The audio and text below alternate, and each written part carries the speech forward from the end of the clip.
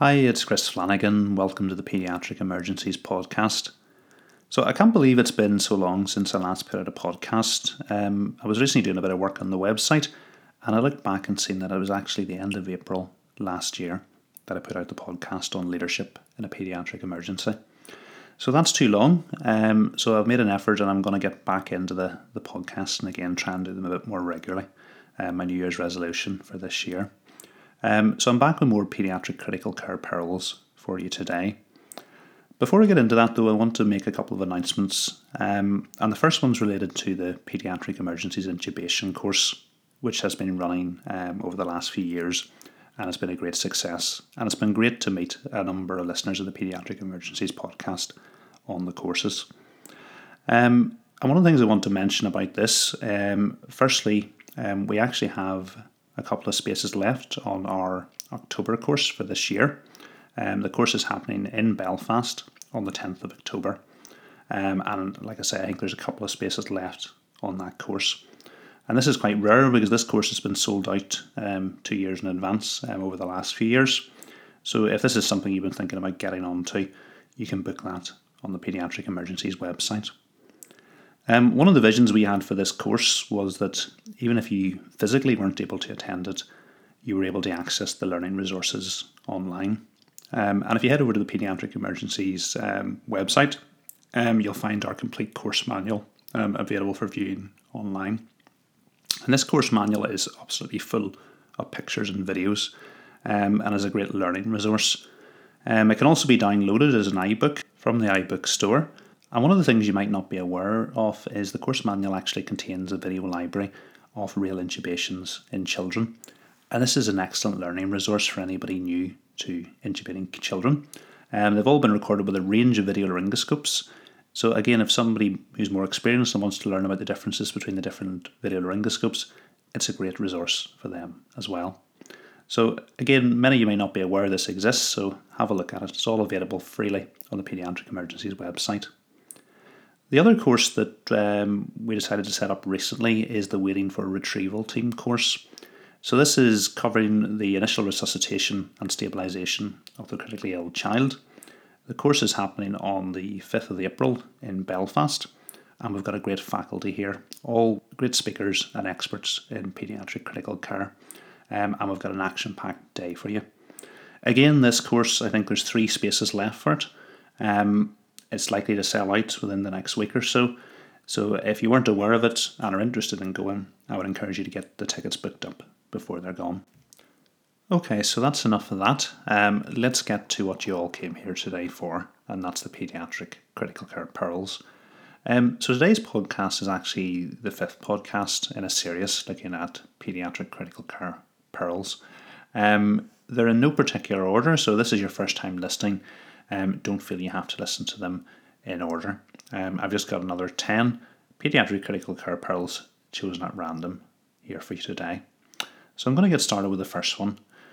So peril number 41 is don't hyperventilate an intubated asthmatic or a neonate with hypoplastic left heart syndrome. Although the theme's the same, the reason behind it is different, so I'm going to look at each of them in turn. So I have done a podcast on asthma before, and one of the big concerns, obviously, with when you're intubating an asthmatic is air trapping. And if you look at an asthmatic, when you examine them prior to intubation, you'll notice that they have prolongation of their expiratory phase. And that's because in asthma, you don't have trouble getting air into the lungs, but you do have trouble getting it out. And you hear that, the delay in getting the air out with prolongation of the expiratory phase and the expiratory wheezy noise. So that's difficulty getting air out. And in a patient who's awake and looking after their own breathing, they won't take another breath in until they've emptied their lungs. But the difficulty is whenever you take over and intubate and ventilate an asthmatic, you still have the same problems of getting air out of the lungs. But because you're now in control of it, you may actually give another breath in before the lungs have fully emptied. And if that continues on, with each breath, more air stays in the lungs at the end of the breath. What happens is the lungs actually become more and more and more inflated. And you get an effect similar to a tension pneumothorax, where the overinflated lungs start to impair venous return coming back to the heart. You get reduced preload, and you get the patient then goes on and arrests. So this is air trapping that you get in an asthmatic. One of the big times the patients are at risk of this is immediately following intubation. And the reason for that is your own adrenaline is high, and your natural response when you're ventilating one of these patients by hand is to hyperventilate them. You're not even thinking, but it just your own adrenaline goes and you ventilate the patient quite quickly. And like I've said, if the lungs haven't emptied, you're going to get air trapping. So I think one of the key things in this scenario is to say to yourself before you intubate the patient, I need to ventilate slowly. Or even more important, say to somebody else there, I want you to remind me after intubation to ventilate slowly. And then you need to watch the patient, making sure the chest has fully emptied, expiration is finished before you give the next breath, or you're going to get yourself into trouble. Okay, so the second problem is hypoplastic left heart syndrome and why you don't want to hyperventilate these babies. And the problem with intubating these babies is that if you do normal, standard intubation care, you can cause these babies to arrest very quickly, and that's due to their anatomy. So these babies have an underdeveloped left side of the heart. So their right heart is supplying both the systemic and pulmonary circulation. So when blood comes out of the right ventricle, it goes into the pulmonary arteries. And then it can go one of two ways from the main pulmonary artery. It can go across the duct to the systemic circulation, or it can continue out the right and left pulmonary artery to the lungs. And which way the blood goes depends on the pulmonary vascular resistance. So the blood will just follow the path of least resistance. So if your pulmonary arteries are constricted, it makes it more difficult for the blood to get to the lungs. So the blood will then, in preference, go across the duct to the systemic circulation. However, if your pulmonaries are very dilated, more of the blood will go to the lungs. So it follows the path of least resistance. And you'll get much less blood going across the duct to the systemic circulation. So anything you do to these babies that causes the pulmonary vascular resistance to fall can cause blood to go to the lungs and perhaps the systemic circulation. So you actually can end up with no systemic blood flow if you cause massive pulmonary vasodilatation. And two of the things that you can do, if you think this is what you're trying to do, if you've got a baby with pulmonary hypertension, you want to lower the CO2 and you'll put them in 100% oxygen. So the oxygen causes pulmonary vasodilatation and lowering the CO2 causes pulmonary vasodilatation. And that's what you'll want if the baby's got pulmonary hypertension, but it's the opposite of what you want in these children. So if you hyperventilate, and as we talked from the asthmatic case, these are stressful intubations. Without even thinking, you'll be ventilating these babies quite quickly unless you correct yourself. You'll lower the CO2, you'll not get the pulmonary vascular will dilate, and blood in preference will flood the lungs, and you'll get no systemic blood flow, and the baby will very quickly arrest on you. You'll get a similar situation if you were to put the baby in 100% oxygen. When we think of the cardiac babies, people always worry about 100% oxygen because it'll cause the duct to close.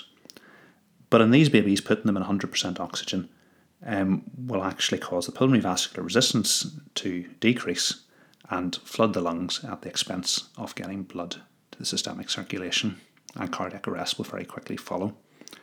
This isn't just related to intubation. So these babies are obviously very sick and have potential to deteriorate. And the first thing when a baby deteriorates is you'll often put a mask on, and you'll maybe give them some PEEP. You may need to provide positive pressure ventilation by face mask. And if you put them in 100% oxygen and hyperventilate them, you can make things so much worse.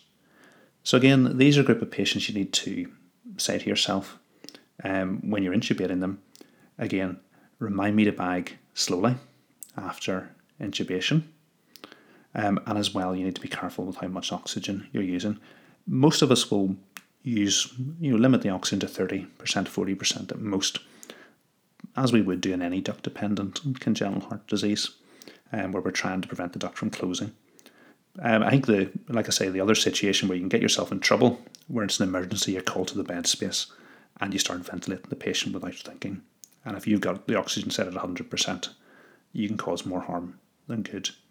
So I think in this situation, again, having a little note stuck on the blender, not to turn up above this amount, or making sure the blender isn't by default set at 100% is useful.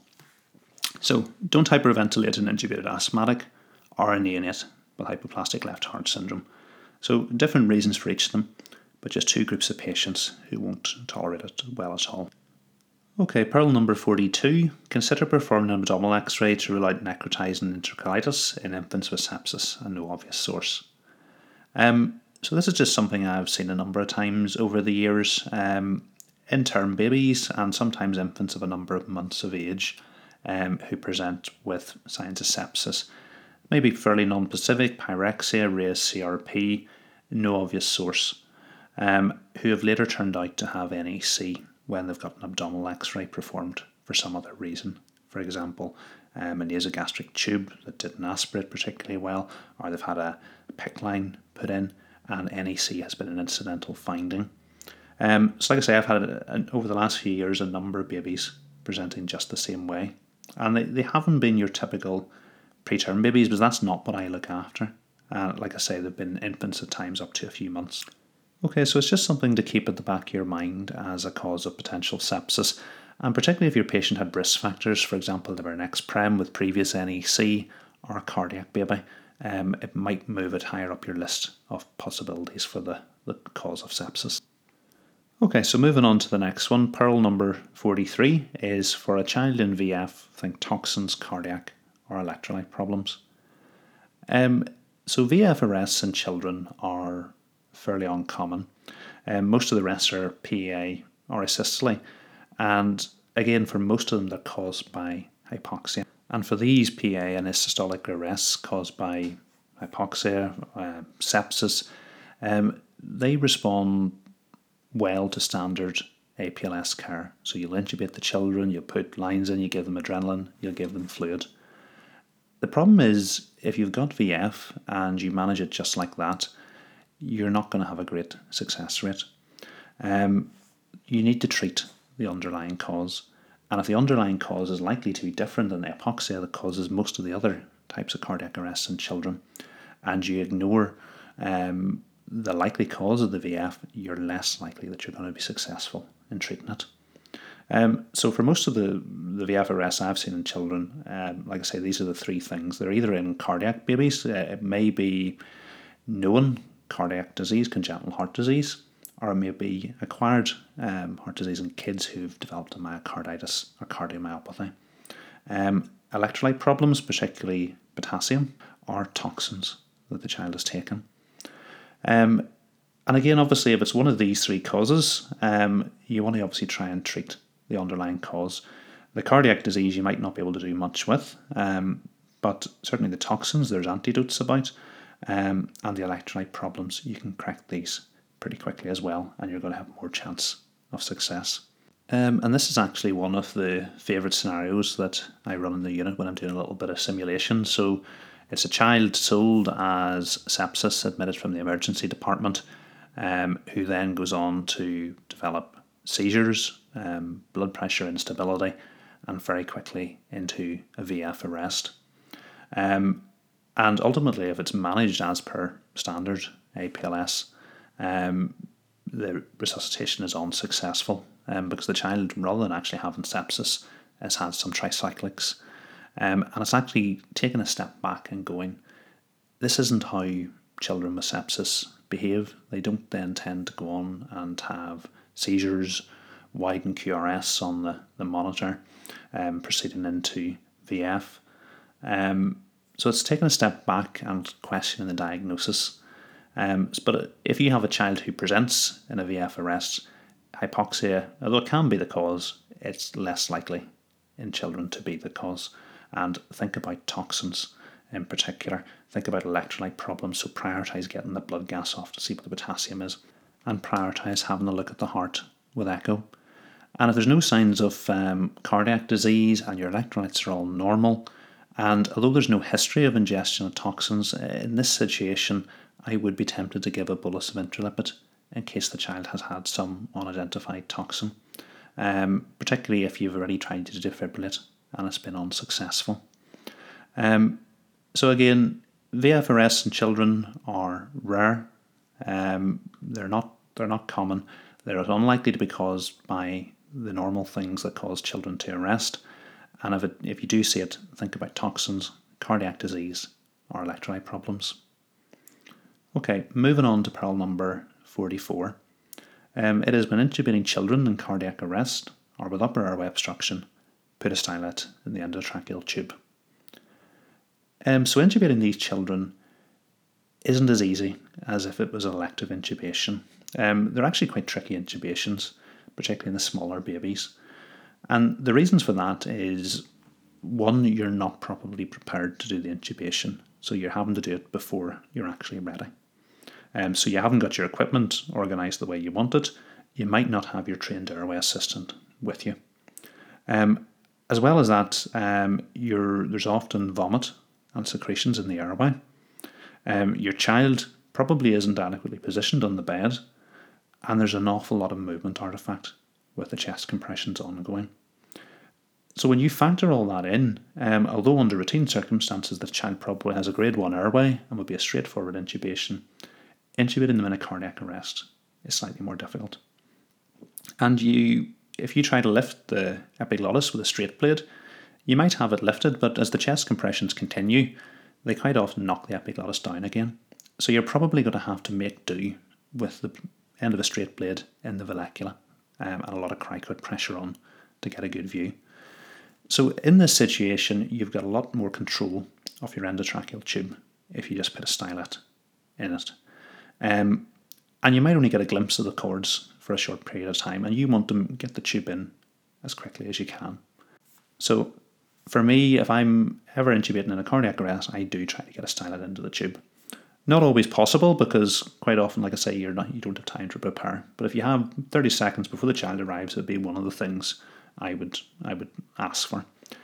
Bougie isn't as useful in a cardiac arrest, in my opinion, particularly in the small babies, because you might have the bougie in, but then you have all the movement artifact as you're trying to feed the tube over a small flexible bougie. And a 5 French bougie, there's a lot of movement in it, and when you're passing the tube, and they can quite often kink as well. So my preference in this situation, very definitely, is a stylet. The same reason in upper airway obstruction, if you're intubating a child with bacterial tracheitis, vocal cord edema, I would much rather have a stylet than a bougie. And again, it's the same reason. You might be able to get the bougie in, but then getting the tube over the top of a small size 5 flexible bougie in a small baby, it doesn't always feed so well. Whereas if you have a stiffer endotracheal tube, this would be one of the situations I would prefer a stylet. So if you're ever intubating a child, particularly a small neonate in cardiac arrest or with upper airway obstruction, I would encourage you to put a stylet in the endotracheal tube. Okay, pearl number 45. Use POCUS during your assessment of difficult ventilation or cardiovascular instability. So POCUS, point of care ultrasound. I think this, certainly in this current age, is an absolute must. So using ultrasound is by far the quickest way to detect a pneumothorax. It's normally obvious by the time you get an X-ray if it's a tension pneumothorax, but even small, subtle pneumothoraces will be much more obvious on ultrasound than they will on X-ray. And your assessment for a pneumothorax only takes 10 seconds, 5 seconds on each side, and you can very clearly say your patient does or doesn't have a pneumothorax. It doesn't require a lot of effort to learn. There's great resources online that you can do it, and then all you need to do is practice on a few patients. I have some videos up in the Pediatric Emergencies podcast, I think it's under the Bronchiolitis podcast. There's a video of what a pneumothorax looks like on ultrasound. So again, that's very simple to do. The other thing that is really easy to do as well is a subcostal view on echocardiography. With this one simple view, you can very quickly tell whether your patient has a pericardial effusion, ruling out tamponade. You can get a quick look at the IVC, which gives you an idea on filling, and you get a rough eyeball of what the cardiac function looks like. And again, this only takes about 20 seconds to do. It's fairly easy to learn as well. One of the resources I used was 123 Sonography. So you put that into Google, you'll come to their website, and they have 4 great free videos covering the basics of echocardiography. So if you were to look at those 4 videos and do a bit of practice, that's probably all you need to do to be able to work out function, filling, and effusions.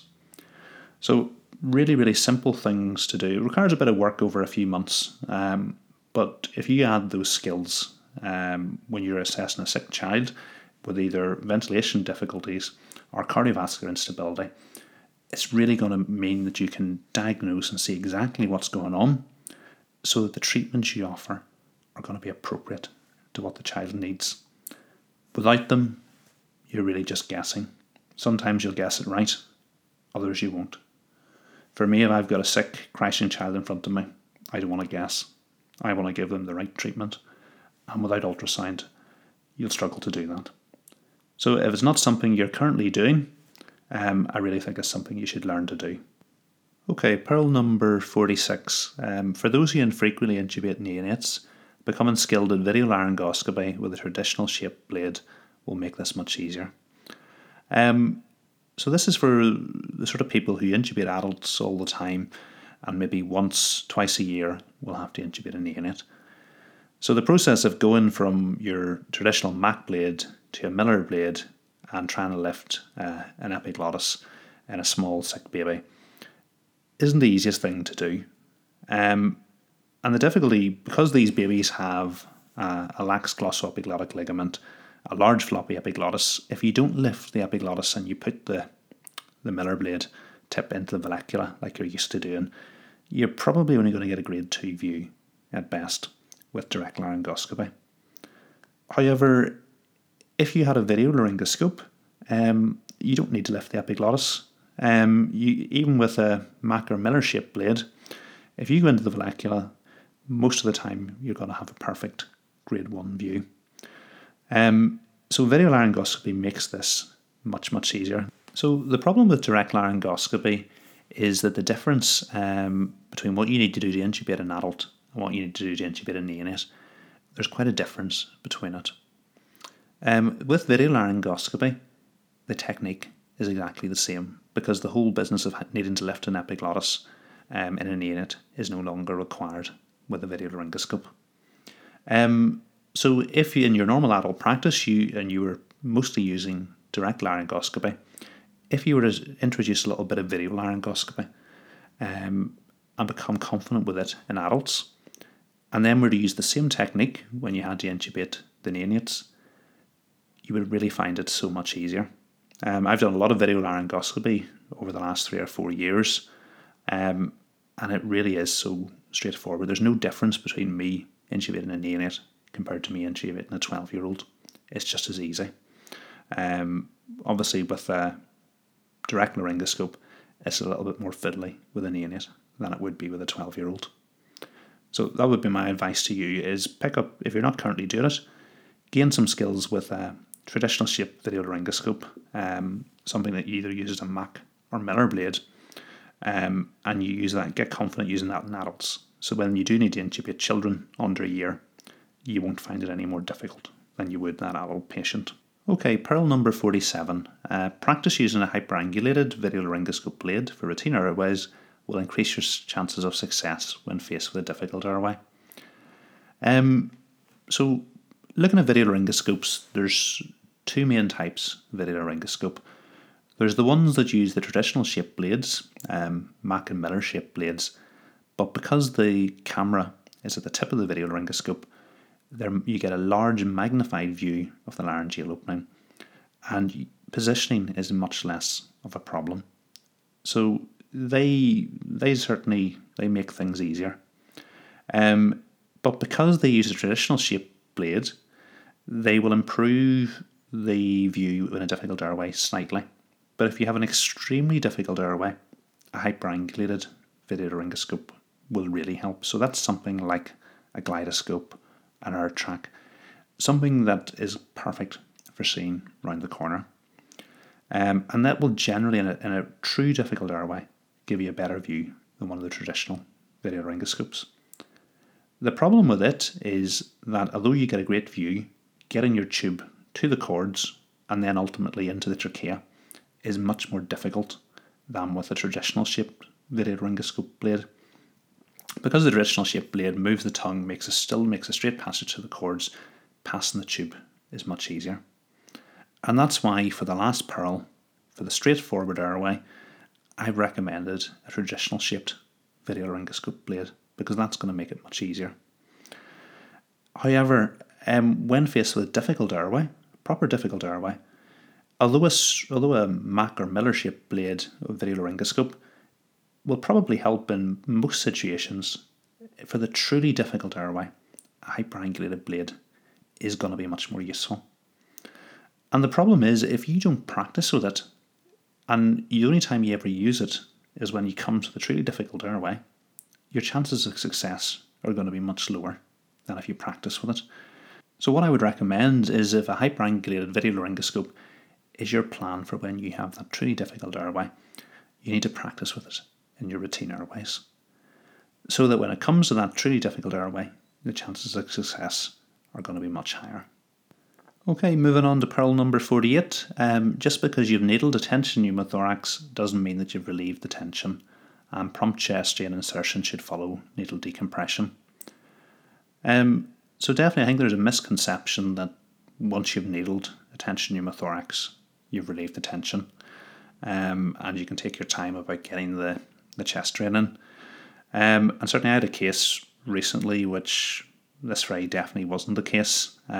We had, although the chest had been needled, there was very definitely still tension there. There was no response really to the needling of the tension pneumothorax, and it was only when we put the drain in that we got a massive hiss of air. Actually, the hiss persisted for quite a number of seconds, so it was obvious that the needling, although certainly the needle was in the right place, either the pneumothorax continued to accumulate at such a rate, or the needle was just too small to allow the tension to become decompressed.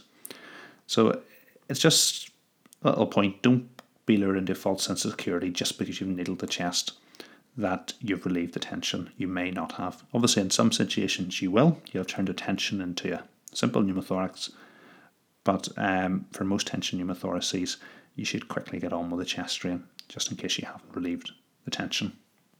Okay, pearl number 39. Don't become reliant on new technology, as you might not always be able to use it. So this goes against a number of the other pearls where I'm telling you to use ultrasound, use video laryngoscopes. But again, you need to know the pros and cons of all the technology that you're using. And the problem with technology is it can fail, or you might not be able to use it. So certainly over the last 3 or 4 years, I'm probably doing about 95% of my intubations with video laryngoscopes. I've used a wide variety of the range. I do a lot of testing for the major manufacturers, and I sort of contribute to the design of new video laryngoscopes. So I would much rather use a video laryngoscope, but the times I actually don't get to use one are when it's an absolute crash intubation and I don't have time to set the video laryngoscope up. So if I'm called to a cardiac arrest in the emergency department, the chances are I'm going to put it in with a direct laryngoscope. Or if I'm called to a crashing child in the unit and they need to be intubated just now, and I don't have time to turn the video laryngoscope on, there's a direct laryngoscope set up. That's when I'm going to use it. So although I would like to use video laryngoscopy for 100% of my intubations, I still have to do a little bit of direct laryngoscopy to keep my skills up, because it's actually the sickest patients that I intubate tend to be with direct laryngoscopy because I don't have time to get the video laryngoscope out. I suppose with ultrasound, the other situation is vascular access.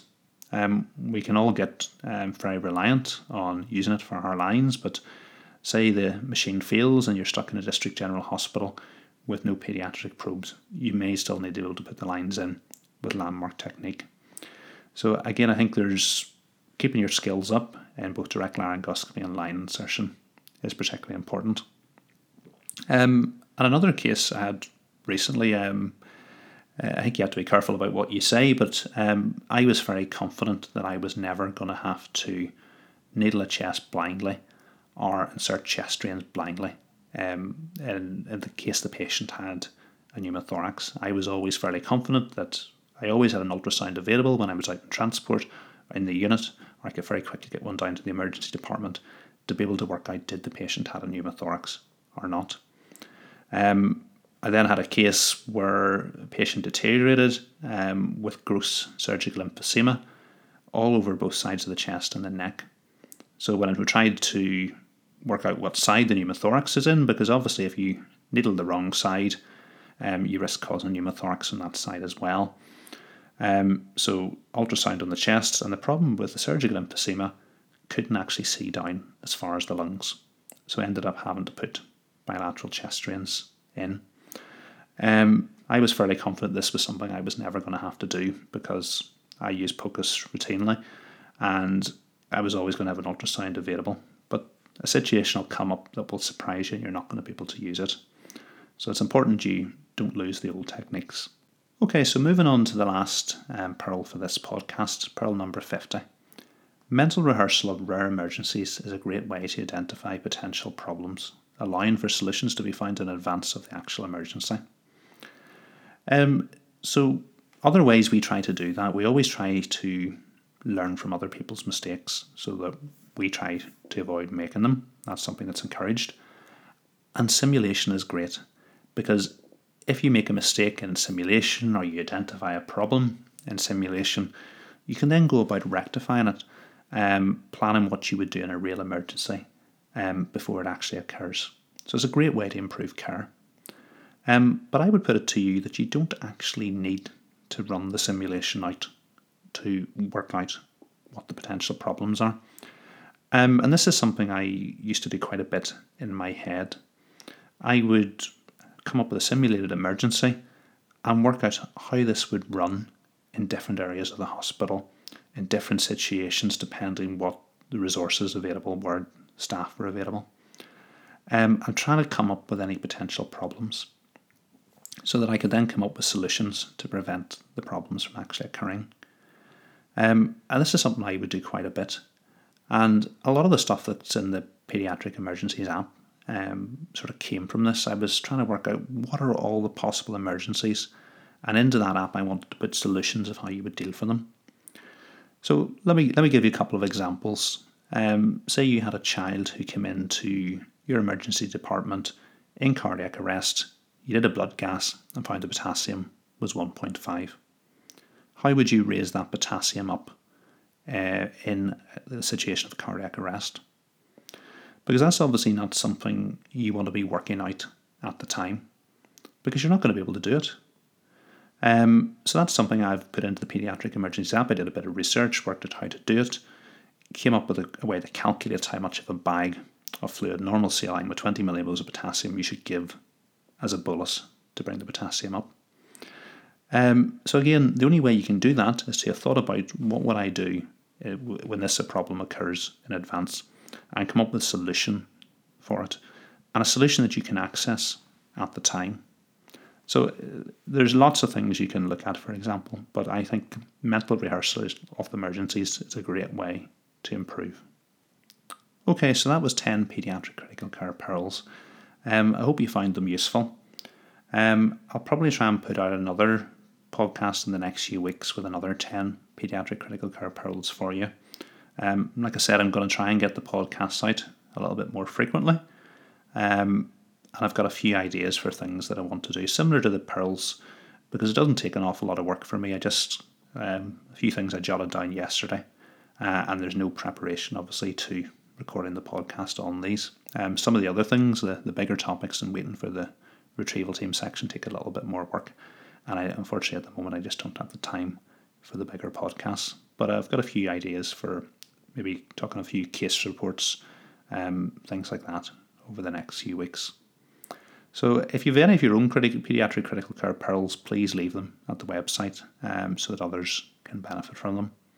and I'll try and not leave it so long before the next podcast. Thanks for listening.